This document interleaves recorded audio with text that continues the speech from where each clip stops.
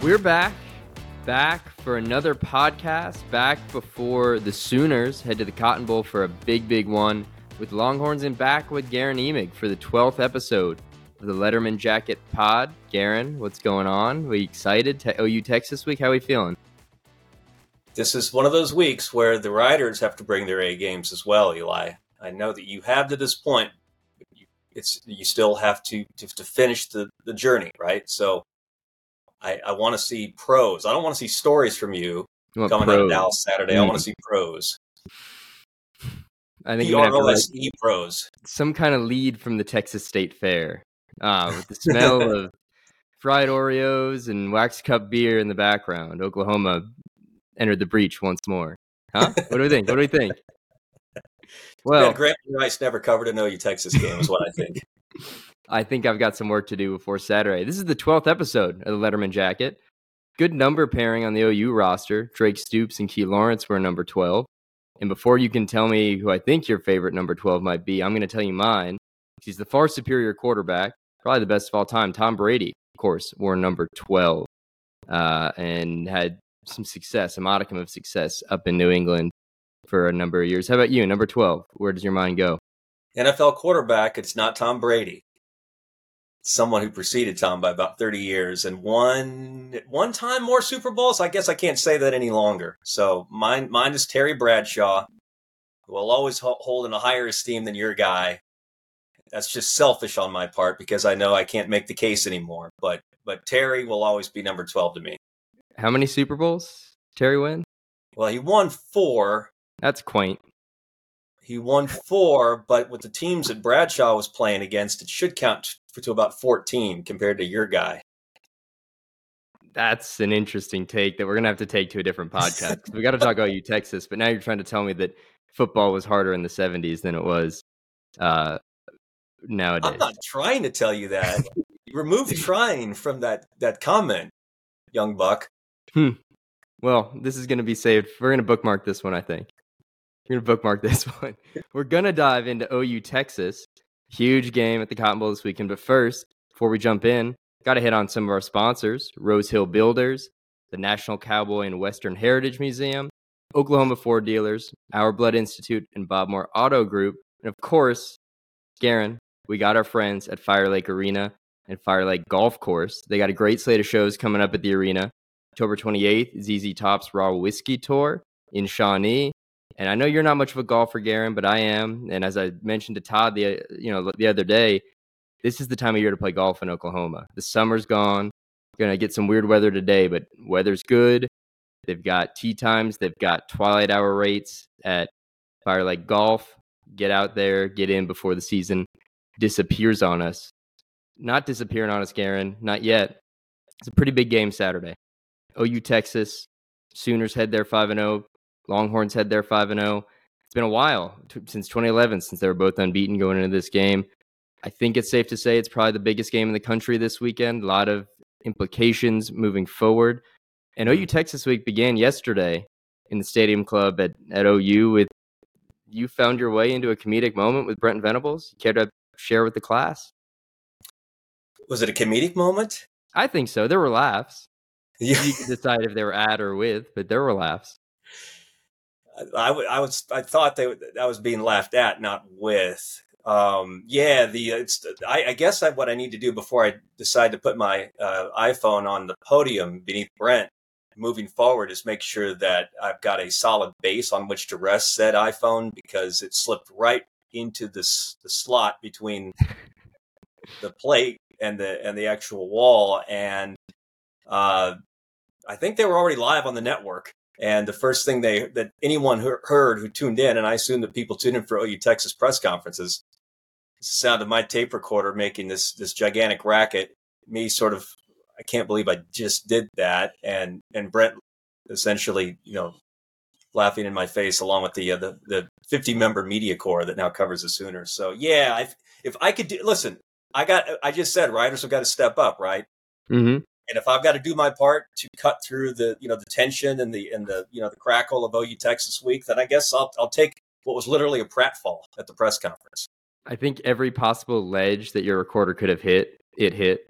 on the way down. No, it was not a quiet situation. It was not very graceful, but Brent got a kick out of it. He had come in with some prepared jokes, and you were the opener. You were like the guy at the open mic who tells a couple cracks and then says, "Well, our next comedian is a real funny guy."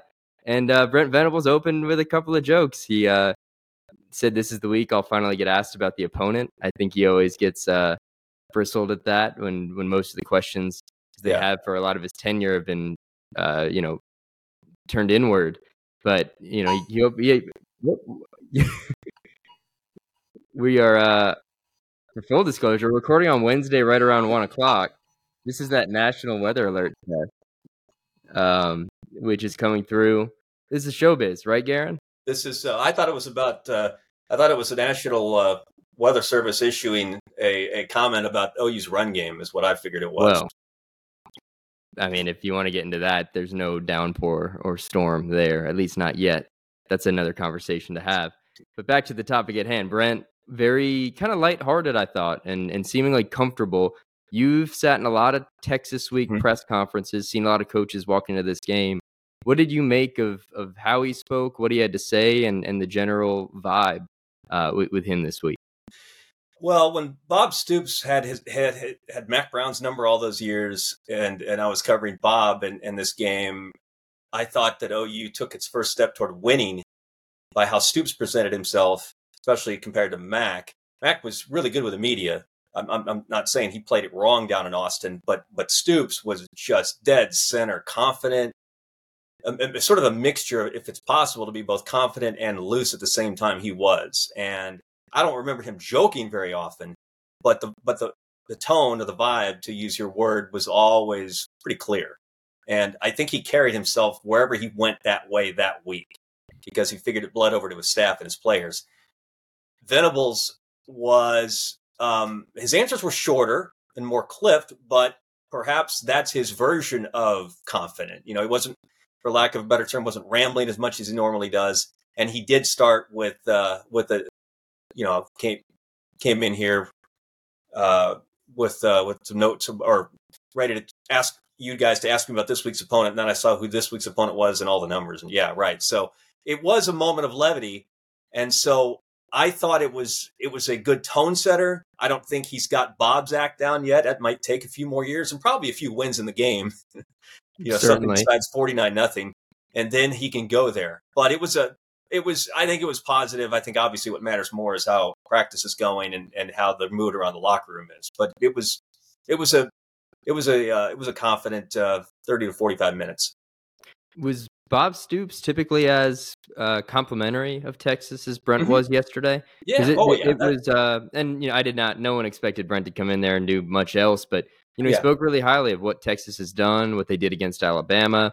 Talked about Quinn Ewers, the skill guys, the defense they've got. He was very polite and complimentary, and I think some of that has to do with the fact that Texas is the third-ranked team in the country. They've got a case to probably be number one if you really wanted to make it. There's a lot of good things to say, and I don't think Brent has any eagerness for bulletin board material anyhow, but it definitely, that was the tone yesterday. Yeah, well, and he followed up anytime he got around to either the receivers or Jonathan Brooks or Quinn Ewers especially.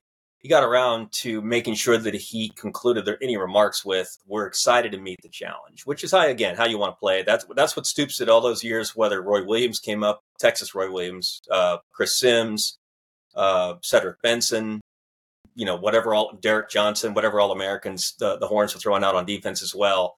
Respectful, and yet made very clear that this is a challenge we're not backing down from. And I think that was, you said, he kind of ended every sentence or every statement that way.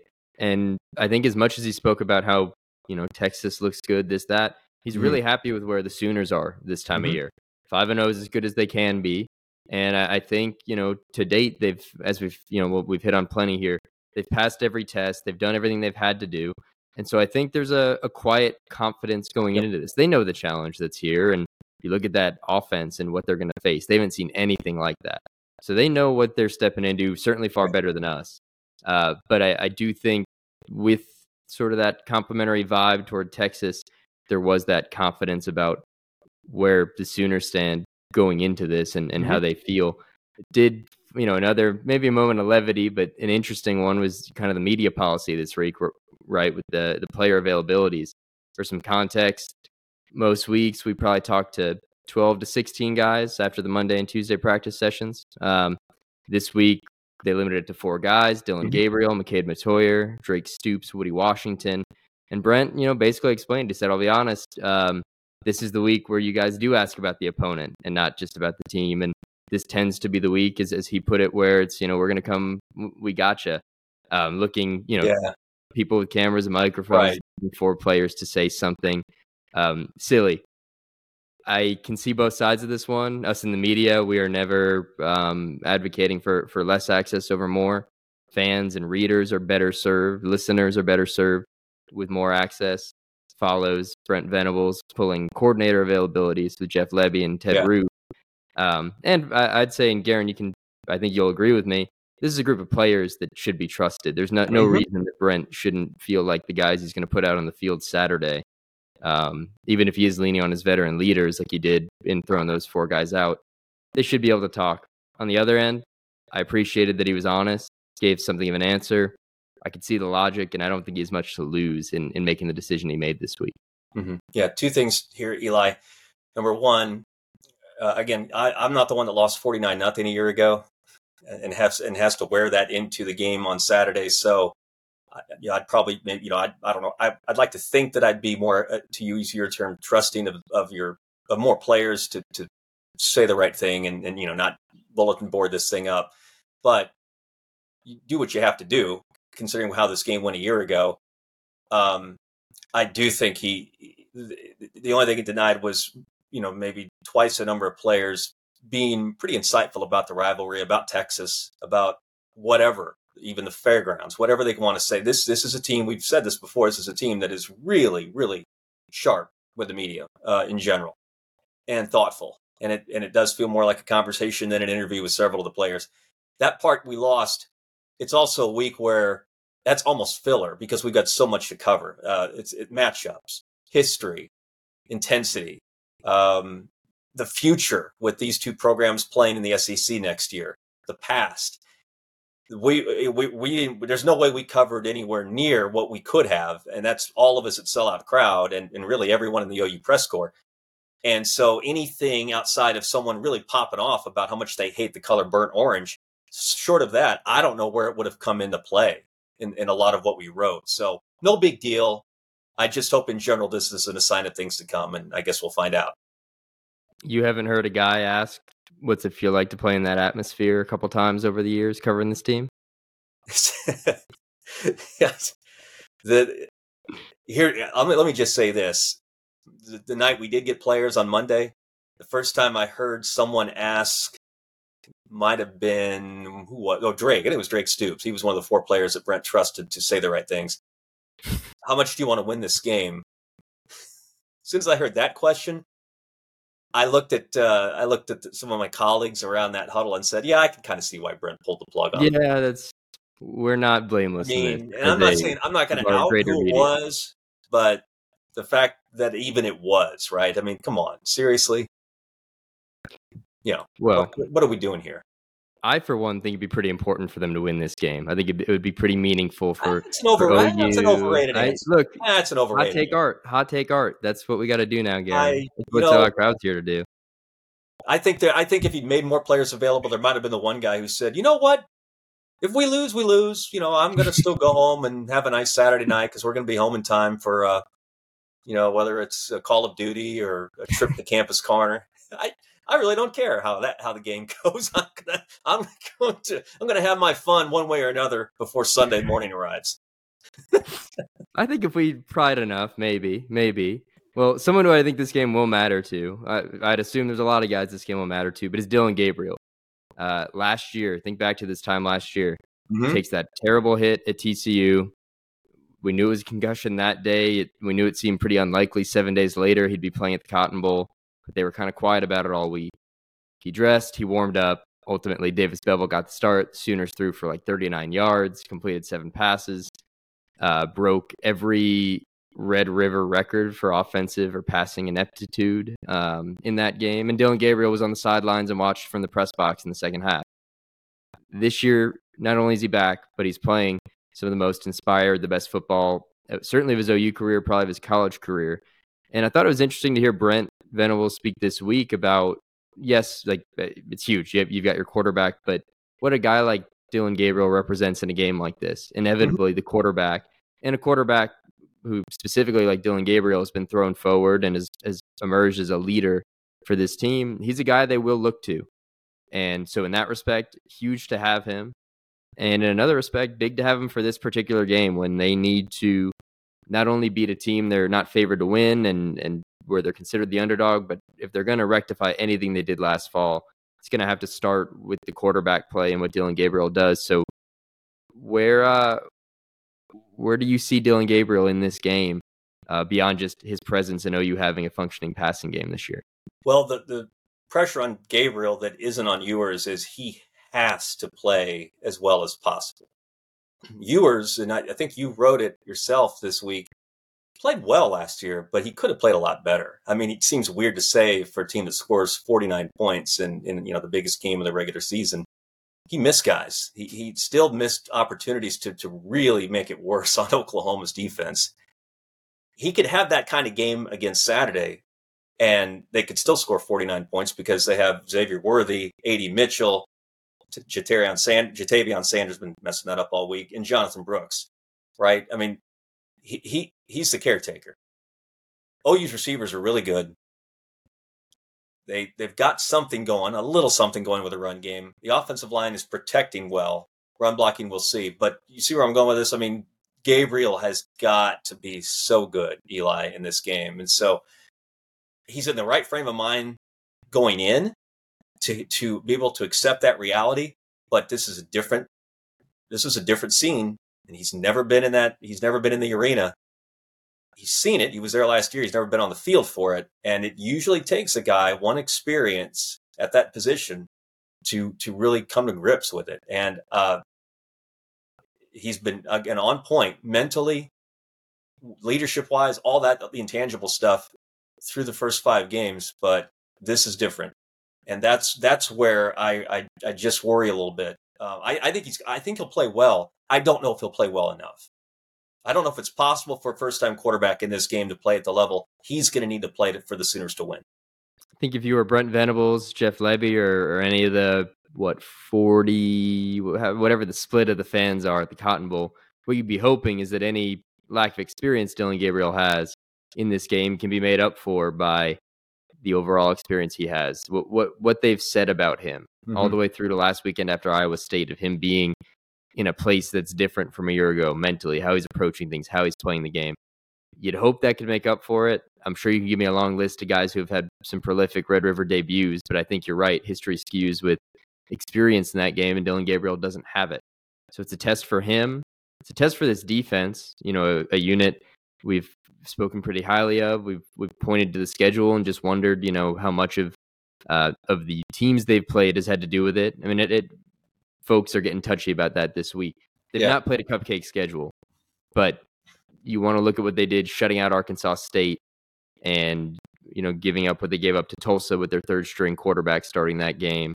And the fact that Cincinnati hasn't really found the end zone against anyone until they saw BYU. Point is, I'm eager to see this defense tested because they will be this weekend. Quinn Ewers is unlike any quarterback they've played. Right. You listed the skill talent. That's 3 bona fide, like early round, maybe first round draft pick skill players. And a running back in Jonathan Brooks, who all he did was run for 200 yards and 2 scores last weekend at Kansas. So their work is cut out for him this week. And we're going to find out something about that unit. We're going to get into both the offense and the defense here in a second, but that's where the mind goes. Now, this is a big game, not just in the 2023 season, not just in the context of the move to the SEC in a year's time, not even to keep it into this year, the playoff implications, Big 12 title implications. It's a big game for Brent Venables and for where the Sooners stand, 21, 22 months into his tenure here, and about where this is going. Mm-hmm. Yeah, no, Venables is, you start with him if you're analyzing, importance. Gabriel's the player, there's no doubt, but Venables is the figure. And alluding to something that that posted to Sellout Crowd this morning, Eli, and the question I asked Brent when it was my turn yesterday. He's about as prideful a guy as I've ever encountered, and I know coaches are prideful, right? Or they wouldn't be doing this. Football coaches, especially, are run pretty hot. Defensive football coaches run really hot. So I'm not breaking news to say that Brent Venables gets wound up every time he puts a headset on. That goes double for any coach who's ever been in this game. That's also not anything new. But again, what is new is that you don't have too many Oklahoma coaches who go into an OU Texas game 0-1 with a 49-0 caller. And the question I asked after the game a year ago, before we all went up to the press box to write, was how much of a shock to this system, to your system, was this experience? And that was my question to Venables a year ago, because I've covered him long enough, know how much every down matters to him in any game, but then it magnified at least by 2 or 3 in this game. He gave a pretty pat answer, but that's answering and then feeling are two different things.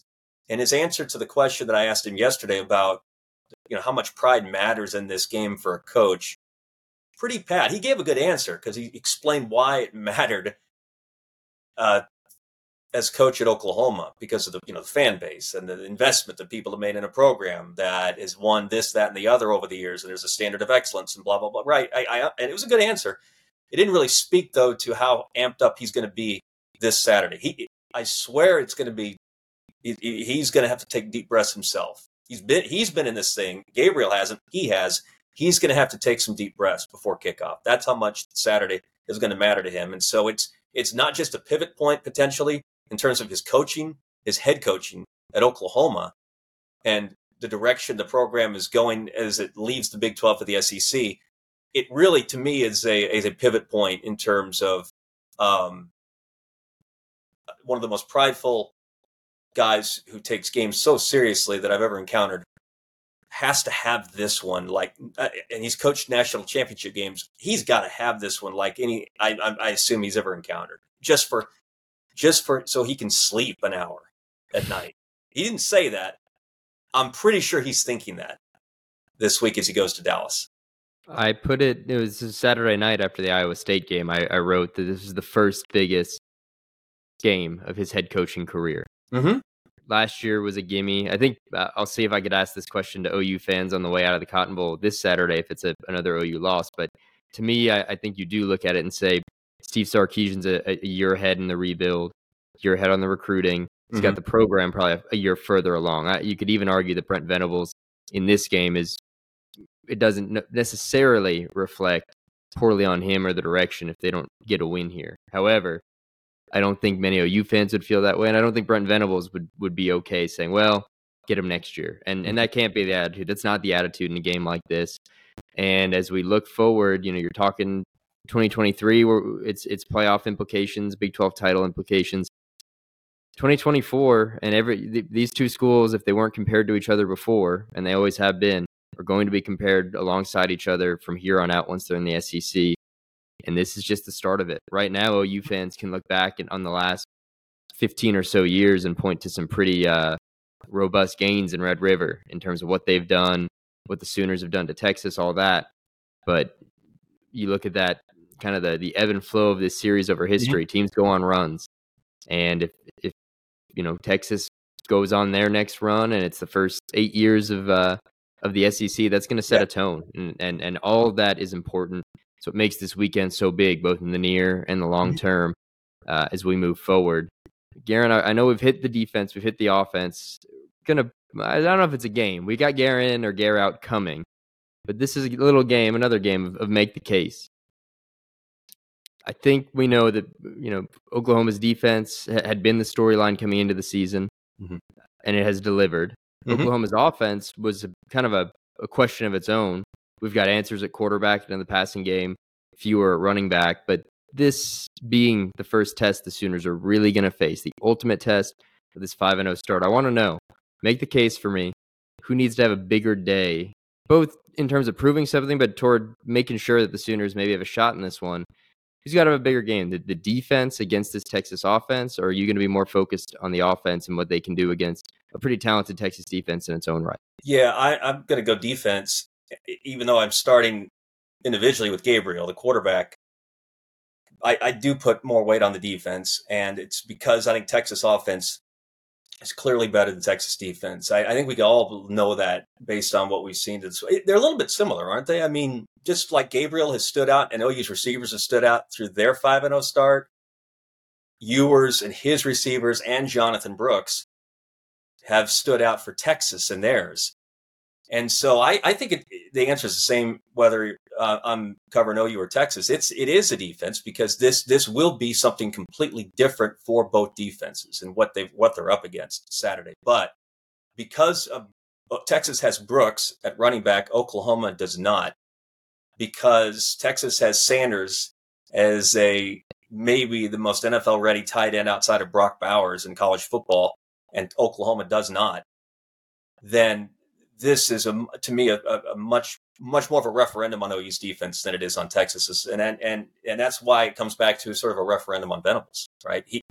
It's a big game not just because of 49-0 and the fact that he's been in this arena before, but he's got to, as a coach, along with Ted Roof, make a difference and figure out a way through what looks to be a fairly impenetrable Texas offense, and then he's got to trust guys if he comes up with an exotic blitz package or a wrinkle that no one has seen yet. He's got to be able to trust his players to carry it out and be in the right spots, so that if he takes his chances and sends 6 or 7 on a snap just to try to get to Ewers before he can get to them, that the 4 or 5 who are left to cover those receivers don't lose their minds. So I definitely start with OU's defense in this game. And the fact is that Brent Venables will always be judged against his defenses. Year 2 will be judged against where his defense is at the end of year 2. Mm-hmm. And maybe they'll see Texas again later this year. Maybe they'll play someone fun in a bowl game.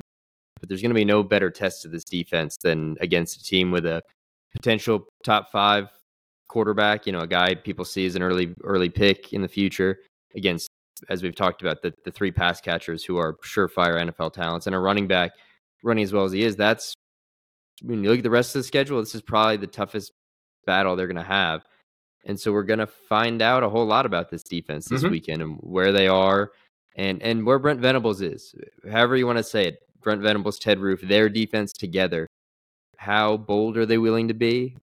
How many risks are they willing to take? What are they willing to do to basically be, I don't know about throw the kitchen sink, but you've got an offense at Texas that you have to throw everything at. And there's not really going to be another bigger game than this unless they see them again in the Big 12 title game. Mm-hmm. This is their shot to show us something. It doesn't have to be in a 21-0 win, but to see something from this defense in year 2, when you're thinking about the bigger picture progression of this defense that really might not hit its final form that Brent Venables wants for another 3 years. But if you're checking off boxes, there's something to be proved this weekend. But believe it or not, opposing viewpoints, Garen, I'm going to now tell you why I think the offense in Dillon Gabriel, I don't know about a bigger day for them, but for Dillon Gabriel, it's been all about, he's gotten his flowers, right? The first 5 weeks of the season. Mm-hmm. I know there's still some portion of the fan base that is not totally sold a year and a half in with him, but fact is, that better be minuscule right now. Fact is that you can tell me that you think Jackson Arnold's a more talented quarterback. You can tell me, you can point to a missed throw or 2, but you can't watch Iowa State and tell me that Dillon Gabriel is not only integral to this team, but the reason in large part that they've won as much as they have lately and moved the ball as well as they have to be one of the top offenses in the country going into this game. This has to be the test, though. I know we keep using that word, but similar to the defense, where it's okay, you've played Arkansas State and Tulsa and SMU and Cincinnati. Now let's see Dillon Gabriel step into what we have already hit on is a really difficult environment, what'll be a new environment to play in. This is that test. If this is an Oklahoma team that's going to be competing for a conference title, depending on the result of this weekend, outside shot at the playoff, or just New Year's 6 to show where this team is, to get to 10, 11 wins, you need Dillon Gabriel to be that guy, not just in the games where maybe it's easy. I'm not suggesting any of this is easy about what they do, but we need to see it from him in this offense against a legitimate opponent in a big game. And that's what they have right here. We'll see if the receivers can step up, if they can get that same separation.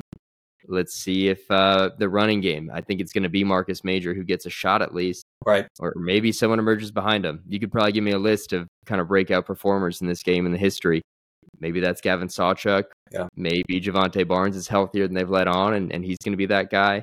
But for both Dillon Gabriel and the offense, I think this is a chance to show that they're not just going to be empty calories, so to speak, putting up 73 points on Arkansas State and 63 on Tulsa, but that they can go to the Cotton Bowl and keep this offense moving.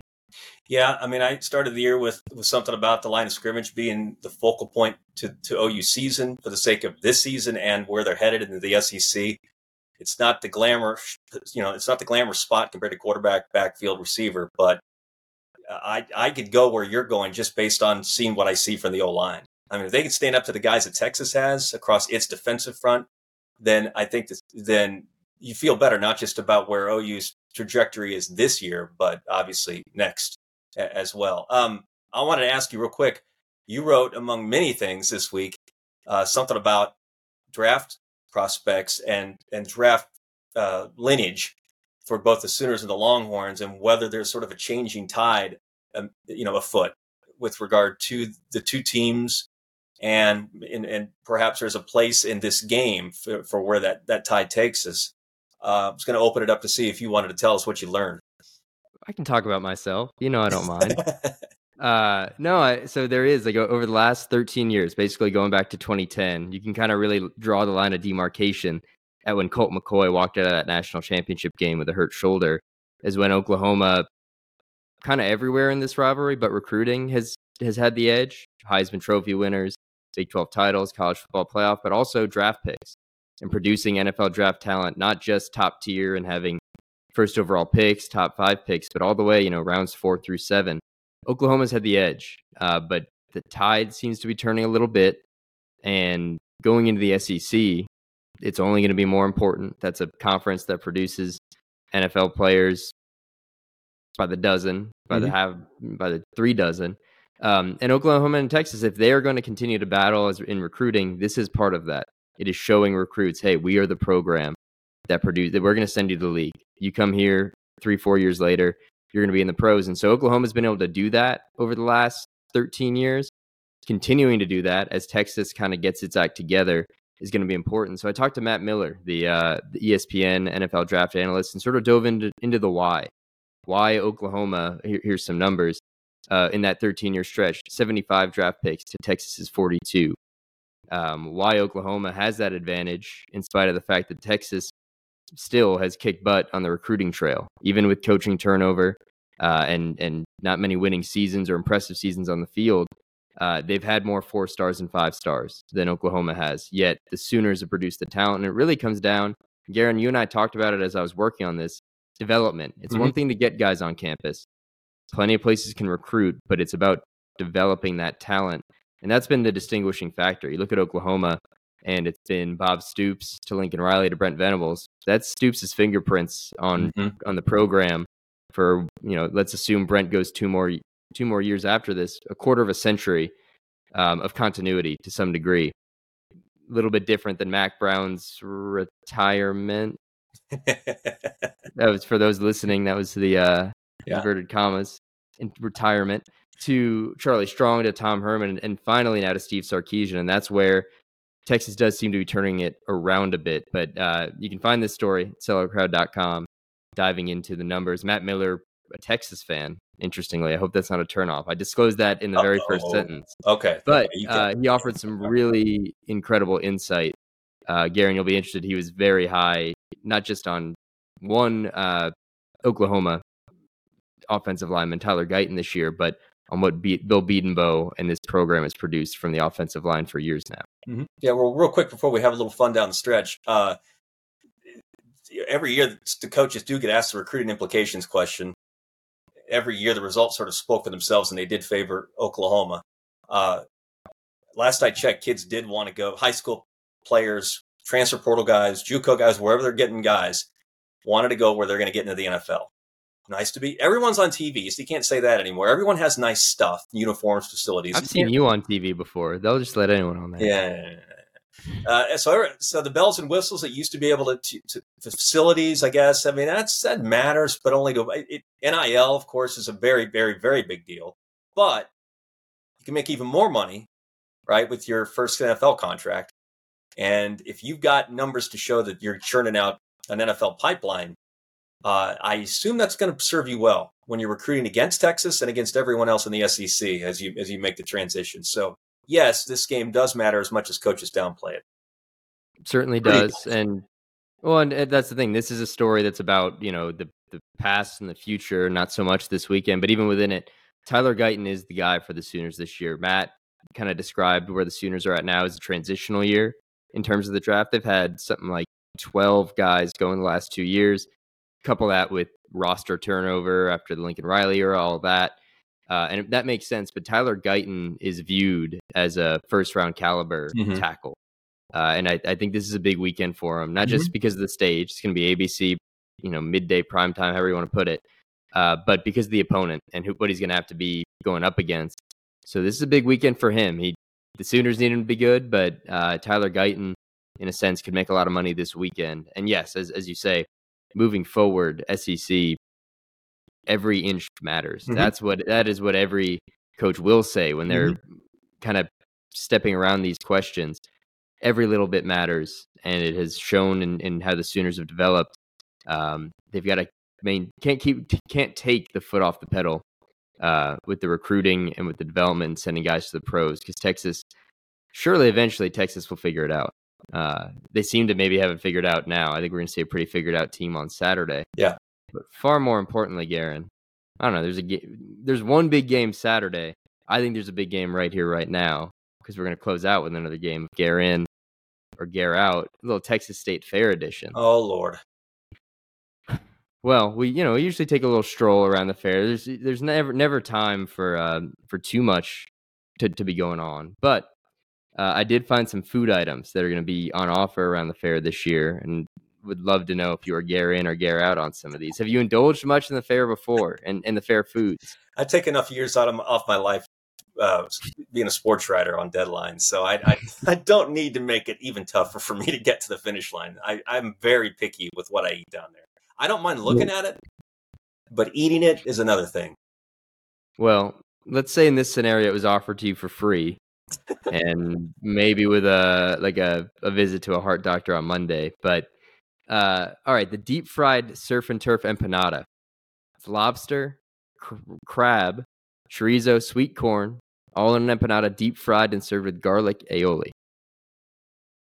Gare in or Gare out on that? Gare in based on the seafood elements. I am a sucker for seafood, so even with all the other stuff, for lack of a better term, PG rated, I'd Gare in that. How do you feel about where that lobster and crab might be coming from or sitting at the state fair? Well, I don't. Yeah, Needs the local catch. Well, Texas is closer to open water than Oklahoma. How about that? All right. So I'm still Gare in.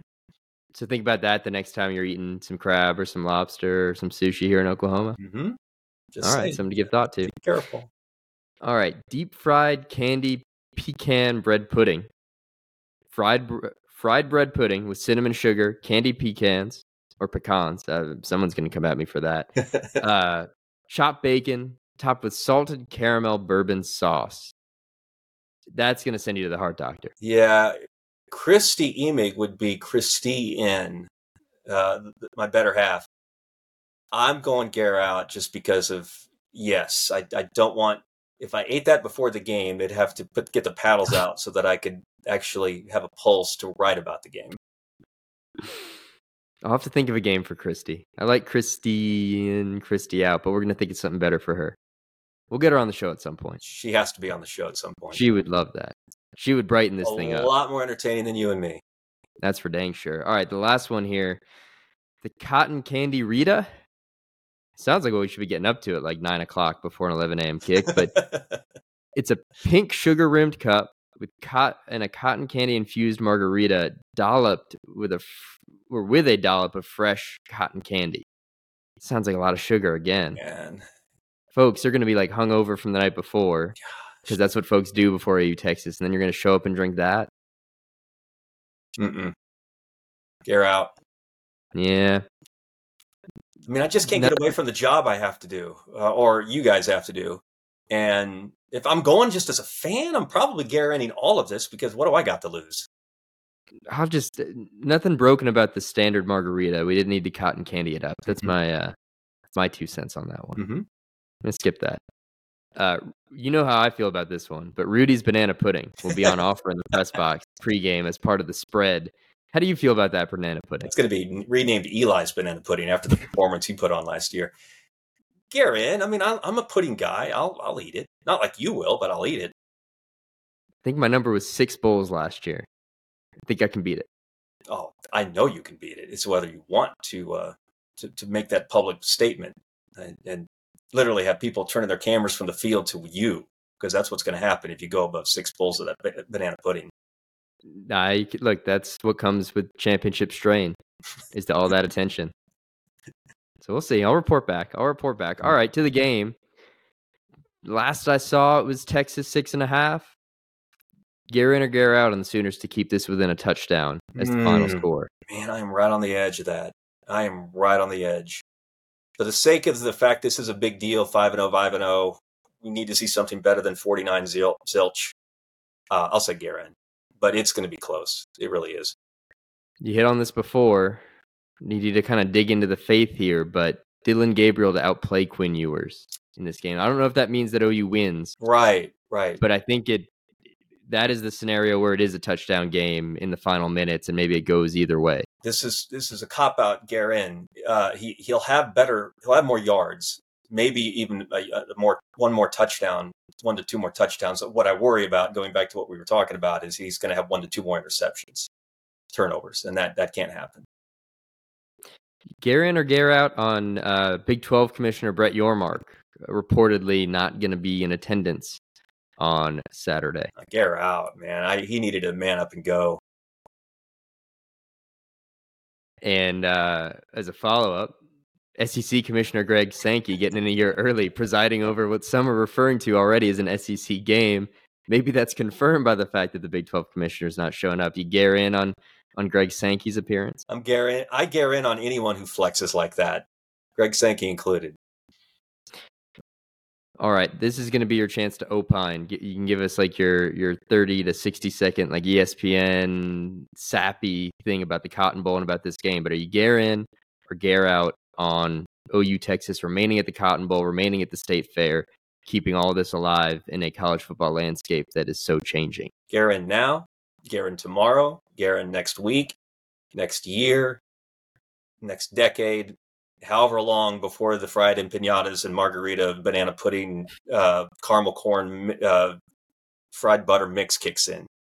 All Team Cotton Bowl for life when it comes to this game. So many games get played at like Jerry World now, or these big venues, and then you walk into the Cotton Bowl, and you walk into that press box where you're just hoping the internet will work, and there's not all those luxury suites, right? Yeah, everyone's kind of just out there. We need a little more. We need some of that to remain in college football. Most of it's getting washed away. Right. OU Texas, at least in some ways, remains sacred. Just don't look at the cotton candy Rita for that. That's the opposite of sacred.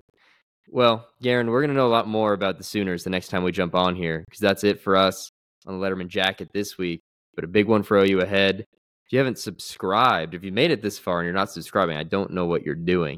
But we'd love for you to subscribe, leave a review, YouTube, Spotify, Apple. You can do it there. You can always find us there.